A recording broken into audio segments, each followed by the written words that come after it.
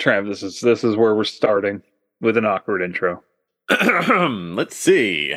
It is the day where we are together and we are talking about films. And that's always a nice day. It is. It is. I agree. Oh, anything going on in anybody's film watching life they care to bring up? I think I brought up a couple of things this past week that I feel like is pretty interesting. But the biggest one I'm going to have to say is, again, the Harley Quinn cartoon show needs that exact cast to be the live action DC movies. I 100% agree. That's such a good cast, and they're so much fun. Like, there's nothing I think that is stopping them. I think I'd even like to see Kelly Cuoco as Harley Quinn. She's not one of my favorites, but she's a good time on that show. Yeah. Nice. I don't have any knowledge of it, but I trust your opinion. You should watch it. It's the best show on HBO. It is a show on HBO. I don't know if it's the best show. The Sopranos still is on there. So I mean, I didn't say HBO Max. I said on HBO. The Sopranos exists, and you can watch it on HBO Max, but it's not currently running. that's fair. So it is the best currently running HBO show that I've watched. Yeah. There's second place is probably far, far in the rear view. There you go. I'd say really far, probably. I don't know because I have not seen it. Me either. I'll catch House of Dragons eventually. I'm probably not. I just do not like Game of Thrones. Yeah, that's fine. But the little bit that I've seen is awkward. I believe, as I said before, watching Doctor Who clap cheeks. So fair. I'd rather get him dancing like he does in Morbius. Exactly. Oh no. You dance and then you clap the cheeks. That's right. Now that would have been a Morbius I would love to see. Blood on the dance floor. God. You guys want to talk about some movies? Yeah, let's talk about some. Yeah.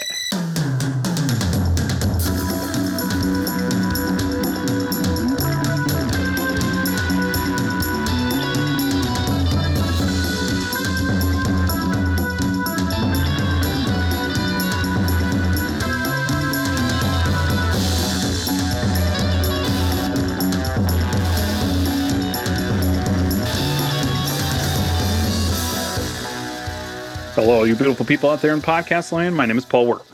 I'm Jonathan Pierce. I'm Zach McCoy.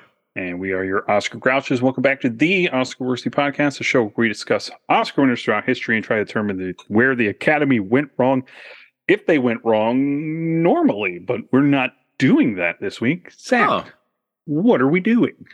We're having a little special episode in place of a certain special non-mentionable birthday that doesn't get celebrated. We're doing something else. We're watching non-Marvel films of Ryan Coogler. Oh, yes, and we're going to start with. I just have a question before we move on. Why wouldn't we mention Johnny Cash's birthday? Oh, he was born on February 26th. There you go. Yeah. Happy birthday. Anyway, yes, I did not mean to interrupt, but I just had to ask that question. Good to interject when it's an important factoid. Indeed. Okay, so you were saying. So, Ryan Coogler, his directorial debut. Yes. Fruitvale Station. I don't want to. Yeah. Well, we're gonna. This is the first time watching Fruitvale Station. It is. No, for me. It's a really goddamn good film. Well, let's get into an Oscar breakdown before we get any further on those thoughts. Break it down! All right. 2013 Oscars. Fruitvale Station got no nominations. That is... not a single fucking one. What? Because the Academy Awards are a bunch of stupid dum-dums that didn't give this any nominations. I went ahead and looked up the Independent Spirit Awards. This is about the year where I started caring more about them specifically. Mm-hmm. How'd that look? Well, so unfortunately, still not amazing, but Michael B. Jordan gets nominated for Best Male Lead, Okay. which he loses, unfortunately, to Matthew McConaughey for Dallas Buyers Club. But man, what a category! I'm I really like the categories this year. I love 2013 was such a good year in film. Bruce Dern in Nebraska. Oh, yeah. Great performance. Chiwetel Ejiofor in 12 Years a Slave. Mm-hmm. Oscar Isaac in Inside Llewyn Davis. Oh, hell yeah. Yeah, hell yeah. Michael B. Jordan. And Robert Redford for All Is Lost. Have you seen All Is Lost by J.C. Chandor? We still haven't. That's the one, or I mean, I said we, but I still haven't. It's the one where he's on the boat, right? Yeah, and the whole movie is pretty much just Robert Redford. On a boat? On a boat. That is sinking. A small boat. Sounds like All Is Lost. Yes. It's incredible. Okay. So, Melanie Diaz, playing Sophia, gets nominated for Best Supporting Female, who she loses to Lupita Nyong'o for 12 Years a Slave. Oh, understandable. Of course. Also wins the Oscar that year. Right. And of course, Lupita would go on to be in Black Panther, the Black Panther and its sequel. Mm-hmm. And then the film gets nominated for Best First Feature, because they like to have one of those categories. And it wins. It wins Best First Feature. So Ryan Coogler, Nina Yang, Bon Jovi, and Forrest Whitaker all get awards for the Best First Feature. Excellent. Because they share it amongst the director and the producers. Okay. Mm-hmm. Blue Caprice, also in the category. I've heard of that, but I'm not familiar with what that is. It's the film about the DC sniper. Oh. It's excellent. Okay. And before we move on, I really, really want to talk about the Best Feature category. I know this is kind of a deviation and whatever, but 12 Years a Slave wins. All Is Lost. Francis Ha, Inside Llewyn Davis in Nebraska. What a fucking category. Wow. The Oscars wish they could. Yeah, the Oscars had 12 Years Davis in Nebraska in the category. 12 Years won Best Picture, of course. Yeah. You can listen to that episode here. Mm-hmm. Yeah, that's a real good category. That's our Oscar breakdown. Thank you, sir. All right. Well, let's talk about this movie. Let's talk about this movie. Well, I watched this while I was working. That was a mistake. That was a mistake. Yeah. I couldn't continue working for a little bit after watching this movie. I'm sure. They killed the fucking dog too. Jesus fucking Christ. Like at that moment I was like, listen, I know what's going to happen in this movie. They really didn't bury the lead much. Like that's kind of how they fucking started the movie. And then they killed the dog. And I was like, and it wasn't just the fact that they killed the dog that I was like upset. Like I'm one of those people, that really gets me in a movie. But it was more, I was like, oh, okay. So this movie's going to have just zero fucking chill at all. Yeah. Like it's at that moment when I was like, they're like, that part had me on edge. Like I don't want to watch what's going to happen in this movie because they are not shying away from anything already. Oh, and it's going to get worse. And then it got worse. Yeah. Yeah.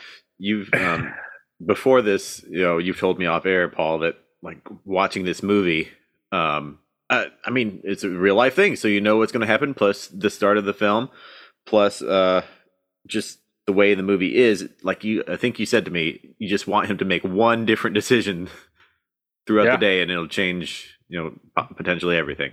And that's what not that I love specifically watching a man be murdered, especially by police. Yeah. The worst thing in the world. But that's what I love about the decision to show the actual cell phone footage at the beginning of this movie. Yeah. Is that it tells you immediately, this is not going to end well. This is exactly how this is going to go. And then it just creates dramatic tension for the rest of the movie. Yeah. That was there. Yeah. And everything is like, if he didn't do this one thing, then it wouldn't have led to this thing. And the dominoes just feel like it's the inevitability just never goes away. Yeah. And the gut punch of things like, his girlfriend wanting to go to San Francisco and his mom saying, take the train, just those things like that. I mean, I did some, verification of real life stuff, and I imagine that must have happened because those people are alive and had some feedback for the film. So I'm sure they told that's what was said. And his mother, oh God damn it. His mother's in the movie, and she plays the daycare worker that takes his daughter in. Oh. As if Ryan Coogler is showing you her taking care of the child that she was unable to take care of. And that just hit me, and I'm not okay. There's I've got like even a tight feeling in my chest right now. This film is, I know people who've seen it, they're like, oh my God, this film is brilliant, it's amazing, and I'm never watching it again. Yeah, I have to harken this back, and I know it's kind of a weird comparison, but it's Schindler's List to me, where I can't stop myself from watching it. Yeah. Like, I chose to do this episode. I'm the one that said, hey guys, we should do this. Because it had been a while since I had seen it, and I wanted an excuse to watch it again, and I guess I just needed to torture you guys too. No, I mean, it's been on my list for a while. I mean, I saw the footage when it happened in real time, and followed the story, and I knew this would be hard, so I hadn't like jumped onto it and been like, hey, I'm going to watch Fruitvale Station. But no, I'm glad you picked it because it's an incredible film, and despite how heartbreaking it is and how terrible it is, there are so many beautiful moments, just pure humanity and goodness of people juxtaposed to the horrendous actions of the police. And pause for a moment. Yeah, no, take your time, man. And it's gorgeous too. It's so beautifully shot. Oh yeah, they're making the most of every frame. He's doing so much visual language to just continuously build tension that you're not even noticing the first time you watch it. Like how often you see the BART trains before they even mention one, right? Mm-hmm. Like when he's in the gas station, at the gas station pumping, and the dog gets hit by the car just callously and carelessly as he's standing there, you're watching the train go behind him. It's so the parallels are there, how life just gets thrown away so flippantly. Mm-hmm. Yep. And and it's not like they make him the paragon of virtue in this film either. He's got a bad temper. And that's another thing where he gets into that altercation in the jail, and that guy bumping into him on the train in the real world is what eventually leads to this incident happening at the train station. And so, you get to see the whole man. You get to see his joy, and you get to see his pain, and you get to see his sorrow and his anger, and right. And they make such a whole character of him that, yeah. In looking at reviews and things, and there's very few critical takes on this film, and even the people who say there's some emotional manipulation, but there's really not. I'll say up front, I do not like the dog scene. I don't like it at all. I love it. I love it so much. And I understand it's something that happened to Ryan Coogler's brother, but in telling a story like this, that's the one thing I feel is emotional manipulation, because it's like I get it too with the background of the train and stuff, but it's like I think that, like, and I'm with you. You know how I feel about that when it comes to the emotional manipulation, the forcing you to be sad about something. But I don't think that's what this scene was doing. Again, I really think it was to tell you that this movie is going to have no chill. Yeah. It's to let you know that it's only going to get worse from here. And it highlights the character's humanity on top of it. That he picks this dying creature up from the middle of the road and sits with it until it's gone. Right. And I see that. I'll let you finish your thought. I would say I don't think there's anything bad or wrong about this scene, and I don't feel like it's manipulative. But at the same time, all art should be manipulative. All art is manipulation. So I always find that I'm not trying to shit on you, Zach. I'm sorry, but I Right. don't find that a compelling argument whenever I hear it brought up. It's you. What I hear when I say I hear that is that you're seeing the manipulation instead of letting the movie take you where it needs to take you. That plus just the fact that like 95% of the movie is so true to personal accounts of the day of the life of Oscar Grant, and this thing did not happen to him. So showing the humanity of the character in a film is fine, but when we're so trying to tell the true story of Oscar Grant and what happened to him, and you include that something that he didn't do, something that didn't happen to him, I find that disingenuous. So that's my issue with it. But if you can't take a little bit of creative liberty, then they should have just made a documentary. Yeah, and then we would just straight up ignore it. I get where you're coming from when it comes to manipulation and you not liking that argument. My point comes to the if I can tell. That's what I'm saying. You've essentially seen the magician reveal its secrets, and I feel there's way to dodge that though. Like there are ways to be manipulative or to kind of put the viewer on the track that you want them to be in. I just feel like if we're gonna take a little bit of artistic license for cinematic parallel, I'm fine with that. Yeah, and I'm fine with the scene of him dumping the weed, which may or may not have happened, and that reflects his real life desire to move beyond that, and he was wanting to get a legitimate job and not do that kind of thing. So that's representative of something that may or may not have happened, but reflects truth. It felt disconnected for me, but I also get why Ryan Coogler included it, because like you said, it shows the character's humanity, and it kind of, I think there was a quote of him about the perceived characteristics of pit bulls specifically, like how they're perceived versus how the black man is perceived in America. So I get that.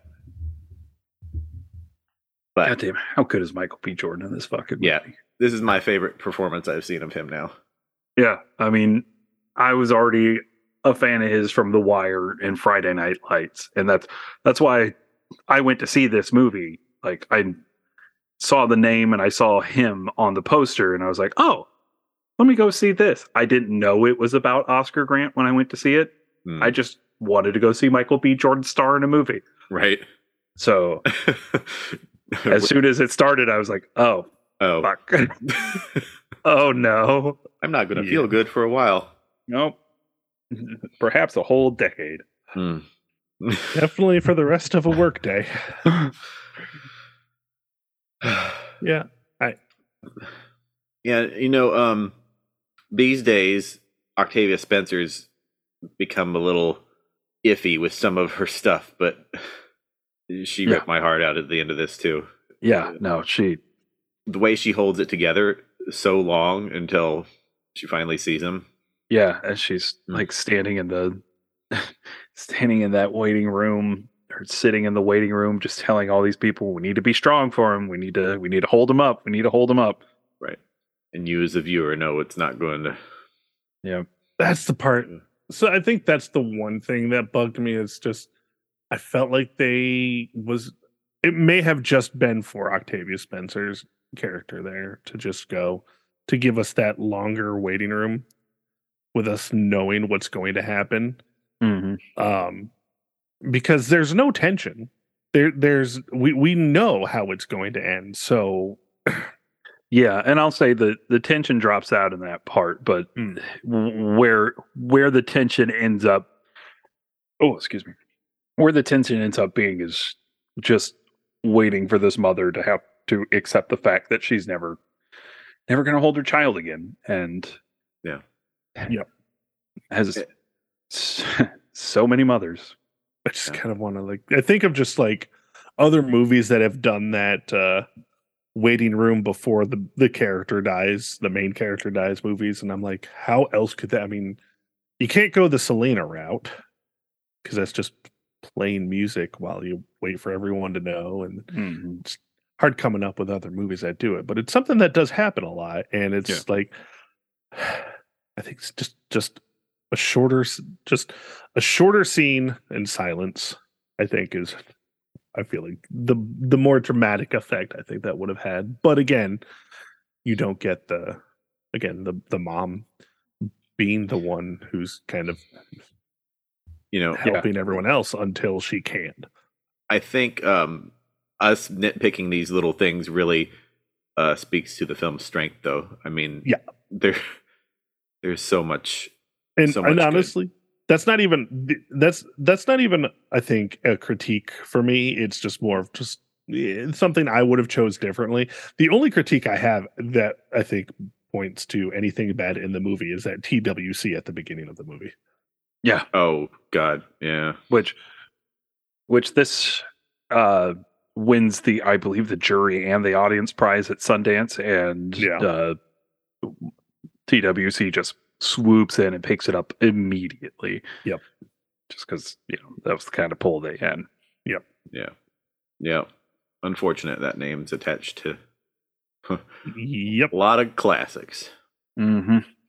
Yep. But Coogler's moved on. Jordan's moved on. Yep. The scenes with his daughter, and then that's the shit that rips. Oh my God, that fucking ending, dude. Yeah. That scene when he picks her up from daycare and he races her and they slow it down. So watch the two of them in slow motion, just enjoying each other as human beings. Yeah, I found myself smiling for a second, and then I was like, "Oh, wait." and that's exactly it. That's the emotional manipulation. Mm-hmm. That's where it is. Mm-hmm. Is this film is like, hey, you're going to be happy for fleeting moments. Yep. Right. But the thing is, that also brings you back to that weird tension, because every scene that I watch with him and her is going, is this the last scene with those two characters together? And when they when they say goodbye to her at her aunt's house, you know in that moment. God, the aunt who had no lines in the scene when the mom goes and picks her up afterwards, and she is just broken in that bathroom, sitting down, head crushed me, hands, crushed me. What a shot! Mm-hmm. And like the scene where they do the flashback where his mom's visiting him in prison, and all he wants is a hug from her because he just wants to feel comforted by her, and she won't. Right. Turn around and hug your fucking son, please. Right. Yep. Hey guys, any other notes on this movie? I just had a thought, but then I just got caught up in the moment. What was I gonna say? The Chuck E. Cheese promise, which was a real thing. Yeah. Oh, it's all terrible. Yep. Paul, I could see your eyes welling from here. Oh yeah. I'm not okay. This movie is great movie. Fuck this movie. Yeah. No, this is fuck it for having to exist, obviously. Yeah, fuck it for having to exist. Fuck that it still is entirely too relevant 10 years later. Yeah. With just another fucking murder caught on camera this year that seven fucking cops. Yeah. God. Yep. So The only thing I'll say is, I think Trav, who's not here, his Letterboxd review was just like, what, 11 fucking months. 11 fucking months. That's all this. Yeah. This man, this poor excuse for a class traitor human being, shoots another man in the back while he's handcuffed with a knee on his neck. He gets sentenced for 2 years and only serves 11 months of it. Yeah. Piece of shit. Class traitor piece of shit. His argument was that he thought he'd grabbed his taser. That which is always the dumbest argument, because as it's been pointed out time and time again, they feel different. They weigh completely different. Mm-hmm. And the woman cop that was there, oh, if only they hadn't... Fuck. Don't give us the if only they... No, there's if no only excuses. You'd done your job right. If only you'd been a good human. Yep. No excuses for this. No. Anyway, yeah. Yeah, go watch this movie. Yeah, watch it. You're going to have a great time. It's on like every fucking streaming service. Yeah.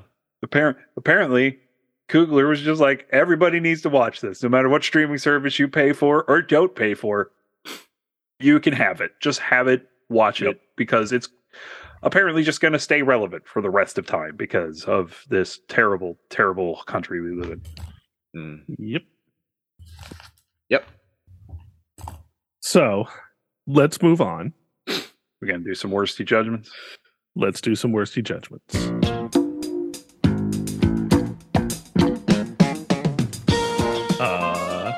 Zach, does this movie deserve Best Picture? Honestly, I think it should have been nominated. Maybe the Academy was too afraid of having 12 Years a Slave and Fruitvale Station. Too much sadness, but it's probably they're just more afraid because they're chicken shit. Fucking liberals. Yeah, it absolutely deserved a Best Picture nomination, and Michael B. Jordan and Ryan Coogler should have been nominated as actor and director. Probably even a screenplay nom. I mean, I don't have the other nominees in front of me right now. But, I do. Which I was gonna say I do too. Which category do you want? Director or screenplay?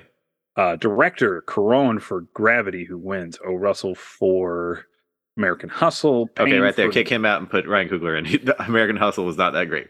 Yeah, because I'm not kicking out Payne, McQueen, or Scorsese. So right. Yep. There you go. Yep, there's the spot. You said screenplay?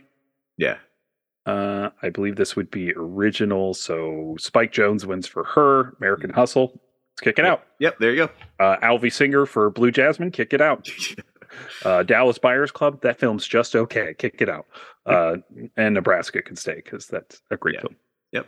There you go. So there's a spot for all those categories. Yep. So, yeah.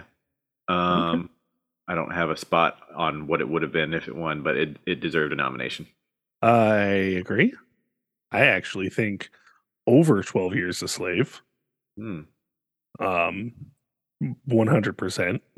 Okay. A lot of that year, when it comes to Best Picture, I haven't seen. I liked Her. I don't know if Her was Best Picture worthy, but I really liked Her. But everything else, I can absolutely agree with you on. This definitely should have, at the very least, been nominated. I don't understand why the Academy fucking ignored it. There is zero fucking reason at all. In fact, I want to go back and listen to that episode and hear what Paul had to say. But I'm hoping that he will remind us. So, Paul, does this movie deserve Best Picture? Yes. Yeah. It was my favorite film of 2013. I think it's one of my top 20 films of all time. Yeah. I think it's as important a statement as Do the Right Thing. I think it's again, fuck the need for this movie, but this movie exists and exists for a reason, and I think it's important as well as beautifully made. I think it's perfect. No notes. There you go. Yep. I think even if this specific scenario was fictional, the specific one, if this was just something that never happened, it would still be just as important. If it was Radio Raheem and Yeah. Do the Right Thing. Yeah, Yeah, exactly. yeah. Like it. Yep. All right, Zach. Yeah. Is this the worst Best Picture? No, absolutely not. I was trying to pull up Letterboxd. Maybe it's down right now. Or maybe it's just oh, there it is. Okay. Oh, that's what I don't have.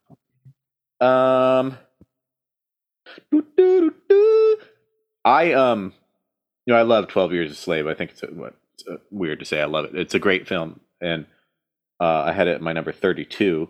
This would be in my top 25 for sure of the Best Picture, so it's definitely not the worst. I'm such a predictable person that I'm going to go with a 4.5 star rating because there are a couple things about the film that I don't love. So sure, I couldn't give it that 5, but it's amazing. You could. You chose not to. I chose not to. I agree with you. If this would have won, this probably would have been my number 7. Ooh. Just above The Godfather and just below Schindler's List. So basically, if I was to watch these movies from 1 to whatever the fuck, for quite a few hours, I'm going to be the most depressed motherfucker known to man. But yeah, it is, and it's not just like if we put aside the subject matter, it is a beautifully shot film. Mm-hmm. It's a beautifully acted film. The script is just phenomenal. There is just, like Paul said, no notes. It is a perfect film. No notes. So, yeah. Paul. If this would have won, it would have been my number 6. Oh, nice. I'm putting it right under Casablanca because I am also a coward and won't put it above Casablanca. But I am putting it above No Country for Old Men. There you go. And if Inside Llewyn Davis would have won, I would also had it pretty high up here too. So just want to put that out there. Inside Llewyn Davis also makes me cry a lot. I love that movie so much. To be fair, you cry a lot to movies anyway. I'm such a fucking child. I cry so much. We are engaging the ASMR community here. I love a movie that makes you cry, though. I mean, that's one of my benchmarks for great film. I said it to David Ray and Joseph Tapia tonight. I go to movies to feel things because I am a broken person. And if a movie makes me feel things, it's immediately a 5-star film. Hey, Paul bought a box. Paul bought a box. I bought a whole fucking box of movies. All right. I gotta get on that. I just haven't had time this week. That's fair. All right. But, yeah. So yes, this movie rules, and it is not the worst, and it makes me sad. Makes me very sad. So we watched a second movie. We did watch a second movie. Yes, a second movie. Zach, what movie did we watch? Next up, it's another Coogler, Ryan.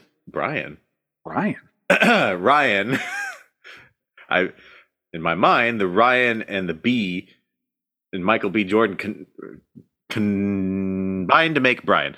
Michael B. Ryan Jordan. There we go.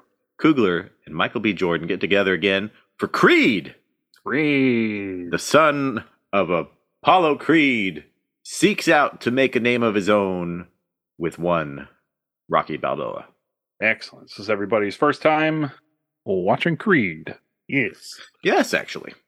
No, for me, I also saw this one in a theater because after Fruitvale Station, I wasn't not going to watch this in a theater because holy fucking shit.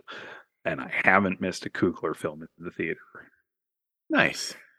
Because he's one of my favorite directors, and he should be nominated every time he makes a movie. I will say the last 2 movies of his I watched in theaters. Nice. Yeah. I will continue to go see his movies in theaters because I love him. Also, I just love the Rocky franchise. I am a sucker for it, and I saw Rocky Balboa in the theaters. I've seen both Creed movies in the theaters, and I will be seeing Creed 3 in the theaters. Yeah. I feel a little badly because I didn't get to see Rocky Balboa before I watched this. I'll go back and watch it. Honestly, I'm going to say that I think Rocky Balboa is a very good film, but the only thing that you will glean from Rocky Balboa going into this movie is that Adrian was already dead in that film. Yeah. So she's dead between Rocky 5 and Rocky Balboa. Gotcha. But well, before we get too far into this, do we want to do an Oscar breakdown? Let's do an Oscar breakdown. Break it down! Sorry, because I will geek out about the Rocky franchise for the rest of time because I love this fucking franchise. Okay, Oscar breakdown. Creed was nominated for one Academy Award. That Academy Award was Best Supporting Actor for Sylvester Stallone. Yeah, go on. I was going to say, I think he's amazing in this movie, but it's a shame that's the only nomination. It is a shame that's the only nomination. It also feels kind of racist. A little bit. Speaking of severely racist, I forgot to bring up a note in the last movie that I will share with you guys later. Okay. So, Creed. Sylvester Stallone, nominated for Best Supporting Actor, loses to Mark Rylance for Bridge of Spies, the Spielberg-Coens team-up. Yeah. Thus launching Mark Rylance into the stratosphere. Strawberry Mansion. Wasn't that was he in that? No. He was in not Strawberry Mansion, the Ghost of the Open. Phantom of the Open. Oh, Phantom of the Open. Oh, what a cute film. I like that film. It is adorable because I like movies that are kind and nice. Nice. So I guess there we go. That's our Oscar breakdown for Creed. All right. I'm not a huge Rocky fan. Never have been. I appreciate the franchise, the mythos, honestly, if you will. Yeah. Just never was a fan. I'm a fucking Creed fan, though. Holy fuck. Holy Jesus Christ. That shit's good. And on top of that, it made me go, man, Sylvester Stallone's kind of awesome. That guy's got chops in a way that I don't think I've really ever seen. I've always appreciated Sylvester Stallone as an action guy, but never past that. I know he's done more. I know he can do more. But for me, I've only ever appreciated him in an action kind of way. He was good. He is good. He's good in this film. You know what film I wish people watched more to appreciate how good Sylvester Stallone is outside of action? What's that? Spy Kids 3D Game Over. He's so good at it. He Rocky Balboa is, the role he was meant to play in his career, and it shines through for obvious reasons. And seeing him as the old, broken down, ill, and just like resigned, ready to die Rocky. Mm-hmm. He played it perfect. And I think going from Fruitvale Station to this, I'm not saying Michael B. Jordan was a step down, but I wasn't as emotionally impacted by him. But you listen, if anything, it was the palate cleanser that is needed, because I could not do another Fruitvale Station if that's what we were going to do this week. If we were going to do two of those. See, and it's one of those things where I saw these films in the theaters 2 years apart. Yeah.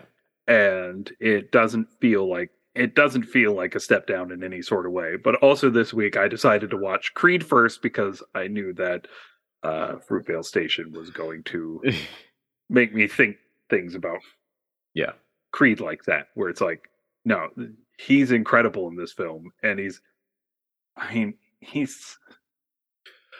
if we kind of look at it, he's kind of playing the like alternate universe Oscar Grant. What had happened if he had gotten the chances that Oscar Grant didn't? We see him in a lot of the same situations, and he's got the same anger issues. He's I think Any criticism I had of the performance is probably the way the character's written, but in a good way. He's so like chill and kind of even keel for most of it, but all his outbursts are triggered by, the principle of his parentage or his identity. Like, when you see as a kid, he gets in a fight because somebody said something about his mom. Mm-hmm. And when people make the baby Creed comment or whatever, he goes from that kind of even chill guy he's been most of the movie. Like, he's so understanding and about so many situations and patient. But when you bring up his parentage and his identity, he flips that switch. And I think that's really well done. Yeah. Oh, and just what a good legacy sequel this is. Oh yeah. Yeah. And it also kind of does something that I think is hard to pull off, where it kind of mirrors the original content, but correctly. Yeah. Like a good one to kind of bring up is like Star Wars versus Force Awakens, where it's basically the same fucking movie, but it felt more for fan service. This one felt more like a mirror, like just watching history repeat itself, not just, hey, look, I know that guy from that thing. Yeah, all the there's a lot of nostalgia, but it's all done. Let's see what I've got a note here. What did I write? It's nostalgic without being cheap, referential in a sincere way. There's like they make a lot of jokes, and it's kind of self-depreciating. Rocky talking about the gym or going up the steps and things. It's like it's familiar territory, but they like acknowledge it in a good way, right? And that's awesome. It has the reference for the Rocky franchise, but it has it in a way of, hey, this franchise existed, and we can't ignore that. We're not just bringing you something like brand new, but it's not the same story. Like he's not Rocky, right? While he struggled in his early life, he still is privileged. He grows up in Apollo Creed's house. Yeah. With Apollo Creed's wife, who's not his mother, of course. Yeah.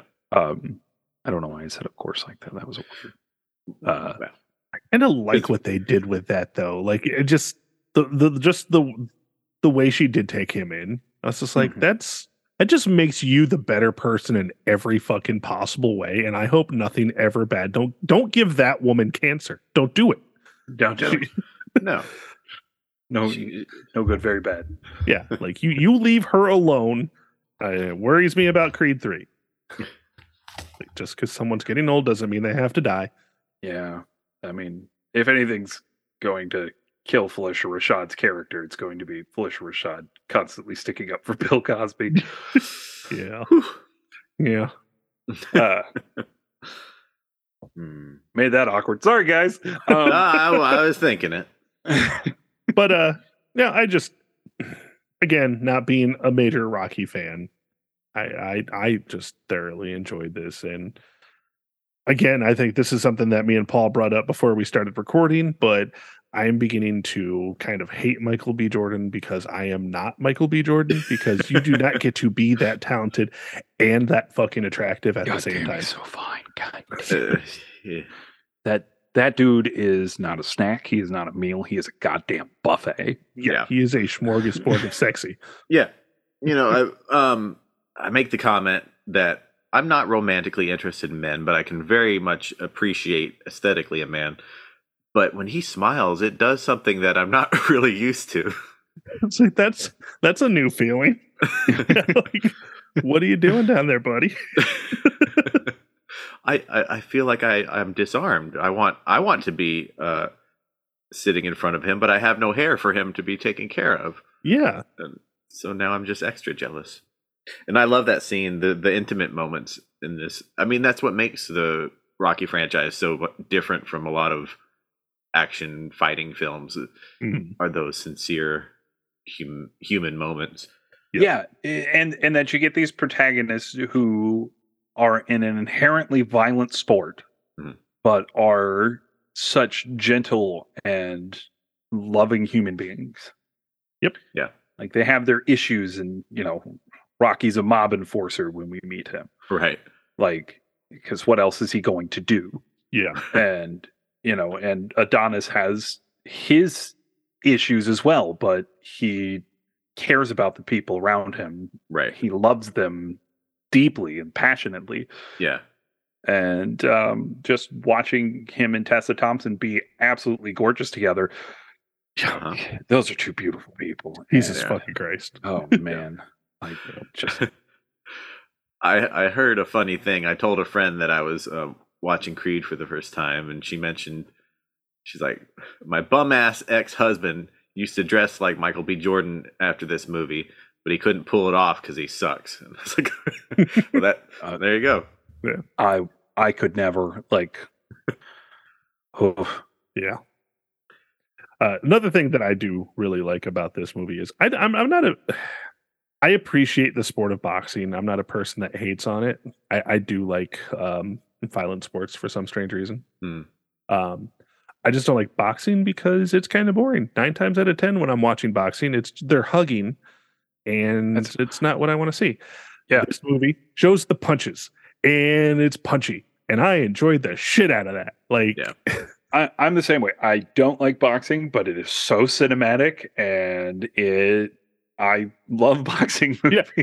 Yeah. If that was boxing, the actual sport, I'd watch the shit out of that. Right? They got to do something about camera angles. I haven't watched it recently, but if they could have some real cinematographers down there around the ring. And that's another thing that I loved about this movie, because when the actual boxing scenes were going on, they were using the camera work that would be used in an HBO match. They would actually the way that you see the camera zoom in on the ring from the sky camera that. It was just the way that they did that. I mean, it's a small thing. I was like, I appreciate that. That's kind of cool. So yeah. I mean, and that's, and like you guys said, that's something about the Rocky movies. They're not boxing movies. It's a vehicle for the film, but really it's about the characters very specifically. And I do appreciate that about the Creed, because they do the exact same thing. It's the character Adonis and his surroundings. One corny scene really for me, just the whole when the dirt bike started doing wheelies in front of him, I felt that was a bit much. God, I love that so much. Again, it's a mirror to Rocky, running the steps and everything. I understand that it's a sweet moment for Rocky, but it's the fucking wheelies though. But it's also a love letter to the Black identity of Philadelphia. Yeah, and the fact that it's becoming part of him, and now he is part of this city. And Rocky tells him that the best fighters all come from Philadelphia, and they're just tougher there. And so as he's becoming one with the city, he's becoming one of the tough fighters that Rocky's talking about. Fuck, it's so good. So they had to get on them Johns, as they say. Oh God, I still don't get the Johns thing. I don't get it either, but you know what? I don't care, because I also watch Abbott Elementary. You're saying it all over the place there, and I love it. Bool, another amazing piece of Philadelphia AV. Yep. God damn. Also, the woman who shot this, Maurice Alberti, also shot The Wrestler. What a fucking good movie that That's is. a great fucking movie. God, I want to go back and watch that. That's another tough one. Right, it makes sense. Good. That makes sense now. I didn't know that beforehand, but the scenes where it kind of goes dark when they're fighting, that reminds me a lot of The Wrestler. And Zach, we'll be talking about a movie of hers on the other show next week. Oh, so just a little bit of a tease there. Oh, yay! All right, guys. Well, let's get into some worsty judgments on this one. So, what year was this one? 2015. So that would have been the 2016 Academy Awards? The 88th Academy Awards. The 88th, thank you. It wasn't a right spot. Which would have been February 28th, 2016. So within the week that this episode will be coming out. Okay. All right. Well, Zach, does this movie deserve Best Picture? I really like this film. again, I'm sorry, I don't have the nominees in front of me. I do. Can you read the best pictures, please? I can. So The Big Short, Bridge of Spies, Brooklyn, Mad Max Fury Road, The Martian, The Revenant, Room, and the winner that year was Spotlight. Okay. Spotlight, amazing. And, this is a really good movie, but I don't think it's necessarily a best picture. I give it 4 stars. I like it a lot, but no, Spotlight deserved it. Okay. Yeah, I'd say that. It's a tough year for me to say should it have been nominated because most of that year I had not seen, and the ones that I had seen I really liked. I can predict that Paul will say kick out The Big Short, but I like The Big Short. Sure. So should it have won? Probably not. But who got best actor? Leo, that's right. Bryan Cranston, Matt Damon, Michael Fassbender, and Eddie Redmayne. I would have put Michael B. Jordan over those two, probably. Maybe specifically for those roles, but yeah. Paul, does this movie deserve Best Picture? My short answer is yes. My long answer is Spotlight. It's my favorite film of the year, so that won, and I'm okay with that. Kick out The Big Short because it's the only good film that Adam McKay ever did, and he's done nothing but trash since. True. So he doesn't deserve to be here. Okay. Which is why we should always do films 10 years after. Yeah. Bridge of Spies is good. I don't know. I keep it in the Best Picture category. Brooklyn, kick it out. Keep in Mad Max, keep in The Martian, kick out The Revenant, keep in Room. So even if we were to go to 5, I think it stays in there for me. Spotlight, Mad Max, Martian, Room, this. Even if it's just making up for disrespecting the ever-loving shit out of Fruitvale Station. Yeah. Keep it in there. Yeah. That is just straight up disrespect. Kick Adam McKay out of director, kicking Yar2 out of director, who of course wins. And put Coogler in there. Kick out Leo, Cranston, and Redmayne from the Best Actor category. Put Michael B. Jordan in there. I could shake Alicia Vikander and Jennifer Jason Leigh, even though I don't need to kick out Jennifer Jason Leigh. She could stay there. I love her. And put Tessa Thompson in supporting actors. Like I could do this all day. Best supporting or best adapted screenplay. I'll put it in there. I'll find movies to kick out every category to put this in. I think this is a really good movie. I gave it 4.5 stars, so I gave it the Zach. And I just think it's a really fucking good movie. And if we're gonna nominate populist films, let's nominate the best of the populist films. And I think this is one of those. Nicely said. Indeed. Well, Zach, is this the worst Best Picture? No. If it had won Best Picture, it would probably been somewhere in the middle of the pack for me. Probably around wherever I have Rocky, because I gave that 4 stars as well. All right.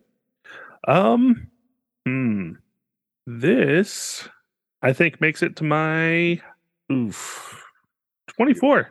Yeah, I think that's a perfect spot for it. Nice. Just in between Argo and No Country for Old Men. Wow.